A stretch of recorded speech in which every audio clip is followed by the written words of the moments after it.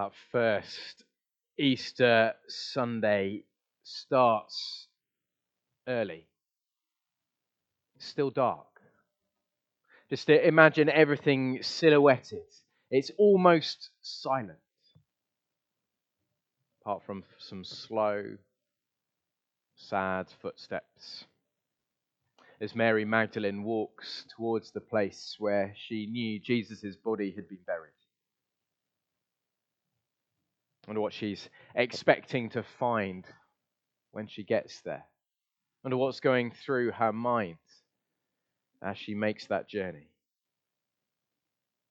Nothing perhaps prepared her for what she sees when she gets there. And we heard it at the start of our service. Beginning of John chapter 20, halfway through verse 1. We're told Mary Magdalene went to the tomb and saw the stone had been removed from the entrance.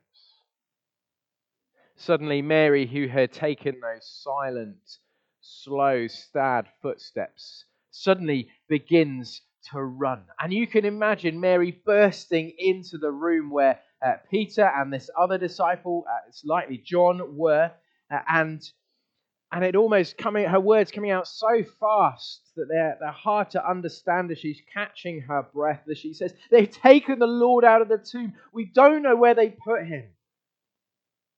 What started as a silent, sad, slow morning has suddenly become a breathless, chaotic, running kind of morning. Suddenly, Peter and John start from the tomb. We're told, verse 4, both are running. But John outruns Peter. I don't think they were particularly having a race. It's probably that just John was a little bit younger. He outruns Peter. He reaches the tomb and he stops. And he peers in. And he sees the strips of linen that Jesus' body had been wrapped in just lying there. At which point, Peter blasts past him, straight into the tomb. Perhaps giving John the confidence to come in as well. And again, they see these strips of linen lying there, as well as the cloth that had been wrapped around Jesus' head. And we're told just lying in its place, separate, as if Jesus' body had just passed through these wrappings. He didn't need them anymore. And we're told that when John saw this in verse 8, very simply, he saw and he believed. At that moment, for John, something of the penny drops. He realizes it's not that Jesus' body has been stolen or taken away. So Jesus is alive. He realizes in that moment that Jesus, he was the one who turned water into wine. He was the one who turned a little boy's picnic into a great feast. And he's the one who turns death to life. In that moment, he realizes it. And so we expect this story to suddenly pick up pace and get even faster. What started off slow and sad and silent has become chaotic and fast-paced. And we expect suddenly there to be a great excitement and a great announcement. If Jesus is the one who turns death into life, what happens? Verse 9, they still did not understand from Scripture that Jesus had to rise from the dead. Then the disciples went back to where they were staying. The news that Jesus is alive doesn't suddenly get them moving again, does it? We expect them to be loud, excitable, to be dancing, and yet they go back to the place where they were staying. Seems a bit strange, doesn't it? And the same is true for many people today. If I were to ask you what percent of the UK population do you think believe in the resurrection of Jesus, I wonder what number would spring into your mind. Well, according to a 2002 survey done by Hope Together, they discovered 45% of the UK population believe in the resurrection of Jesus. That's a far higher number than perhaps I was expecting. I don't know what number was in your head, but it's higher. And so it means there's lots of people around, and maybe some of you here this morning, who believe Jesus was raised from the dead, but haven't yet to fully grasp all that it means for you. Jesus being alive hasn't yet made the big difference to your life. And perhaps like the disciples, you've just ended up staying where you are. That's why John chapter 20 doesn't end there. It would be a complete anticlimax, wouldn't it? They see John believes Jesus is alive, and then they just go back to how things were. No, we get these three stories, these three encounters with the risen Jesus. The Holy Spirit has given them to us so that we might begin to grasp what it means for Jesus to be the one who turns death into life. Because if we grasp it, we realize there are some big implications for us. Three stories of people meeting the risen Jesus. We've got Mary, we've got the disciples in the locked room, and we've got the disciple who just turned up too late, Thomas. Mary.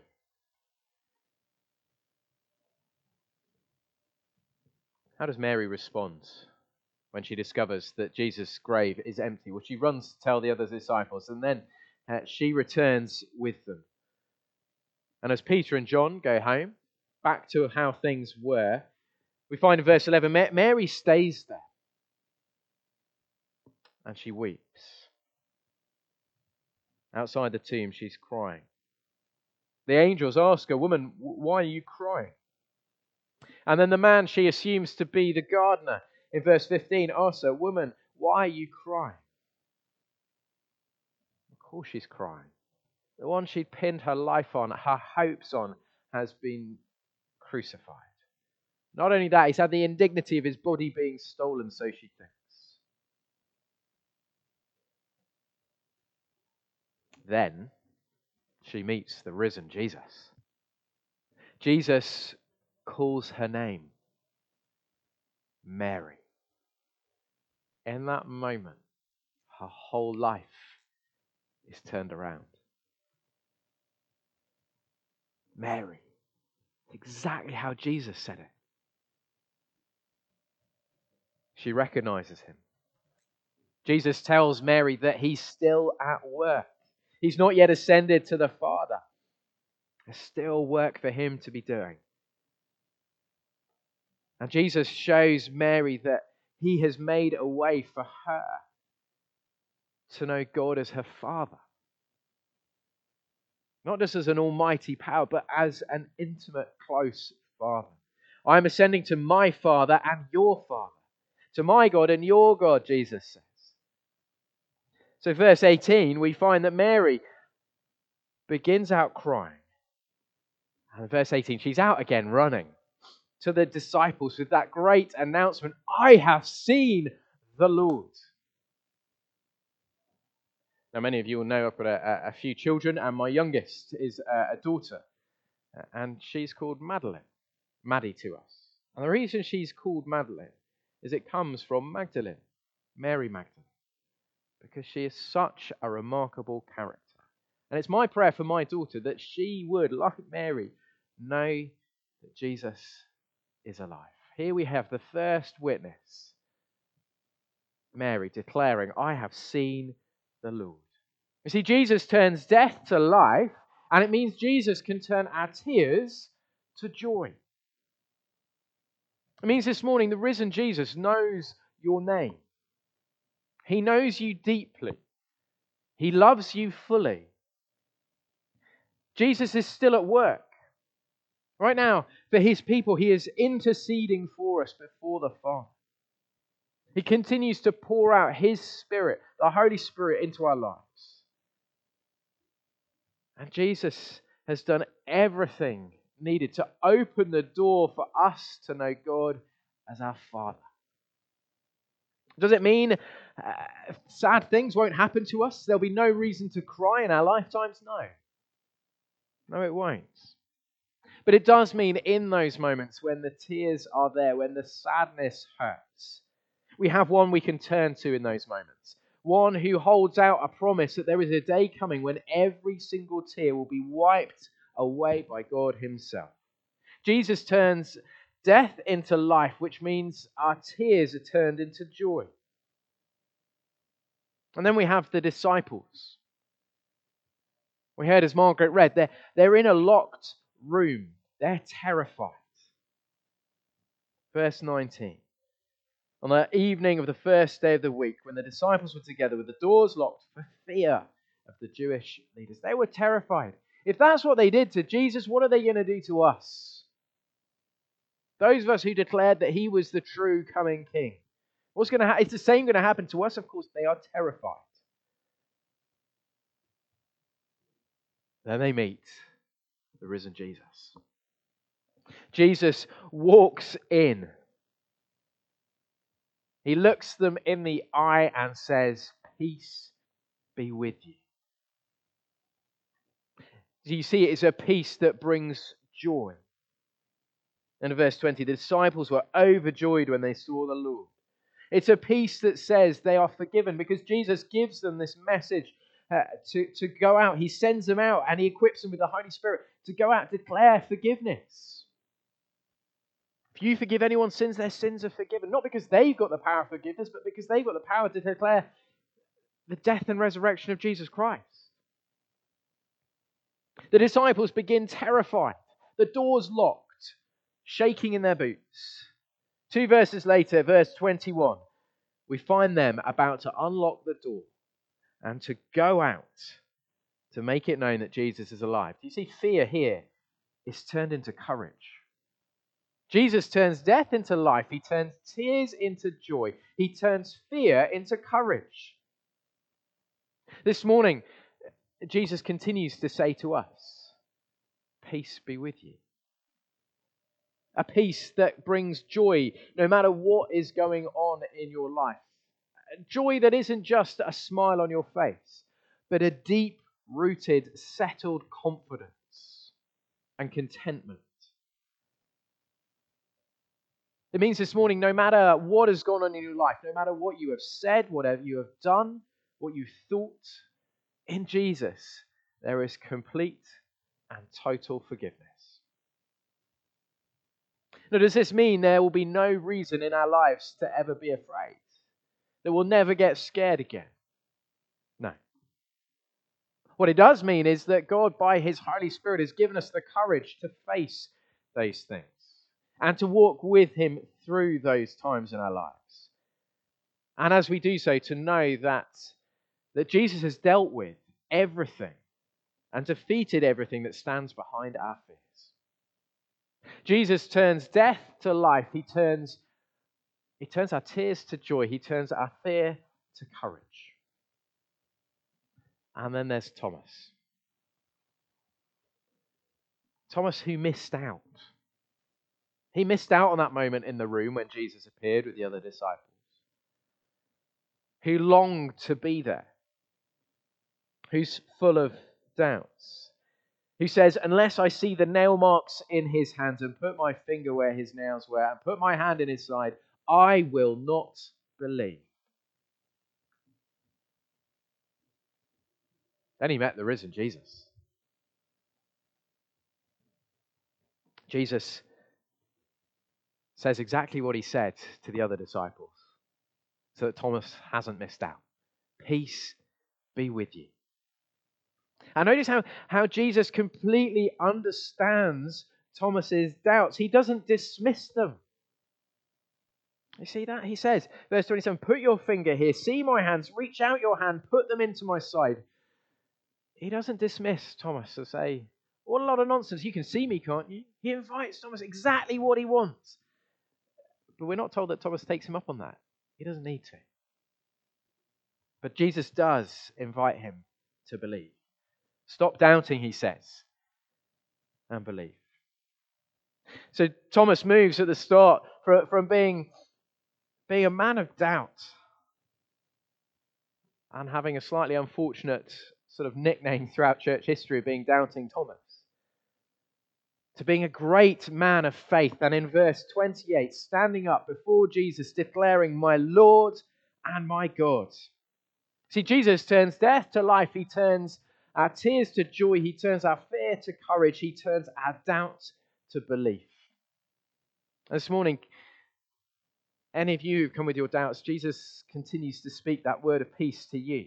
He completely understands your doubts. He does not dismiss your doubts this morning. Instead, in our doubts, he invites us to come to the solid ground that we can build our faith on. That everything of the Christian faith flows from, that Jesus has been raised from the dead. Without it, everything crumbles. With it, everything stands. Jesus turns death to life, which means tears are turned to joy. Fear is turned to courage. Doubt is turned to belief. And so this morning, if you're here and perhaps you're not so sure about the resurrection, I want to say I'm really pleased you're here this morning. The second thing I want to say to you is that the accounts that we have, like John chapter 20, are by any measure of any historical documents really reliable guides.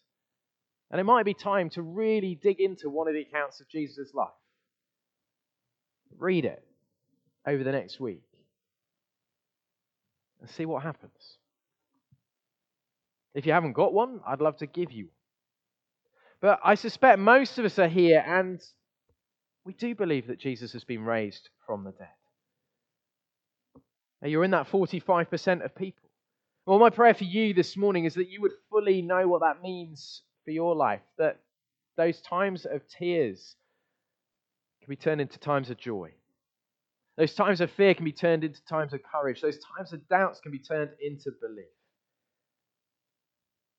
And if you're sitting here this morning thinking, I'd love that to be true for me, but I'm like Thomas. I need to have had that experience, to have known the risen Jesus and seen him for myself. Well, no, the whole reason that Mary, the disciples, and Thomas got to see the risen Jesus was for people like me and people like you. These encounters were not just for them. They're there that they might go out and declare like Mary did, I have seen the Lord, that they might go out like the disciples were to proclaim forgiveness of sins, to go out with the knowledge, as Jesus says to Thomas, blessed are those who have not seen and yet have believed. And if you're somebody who knows Jesus to be the one who turns death to life, who's turned your tears to joy, your fear to courage, your doubt to faith, then we're to follow in their footsteps. We know the Lord to be alive. We know there is forgiveness in his name. We know there is blessing for those who have not seen and yet believe. May you know this Easter. May you make that known this Easter. Let me pray.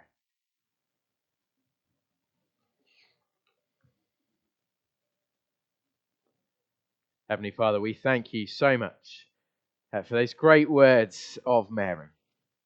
I have seen the Lord. Thank you for those experiences of meeting Jesus risen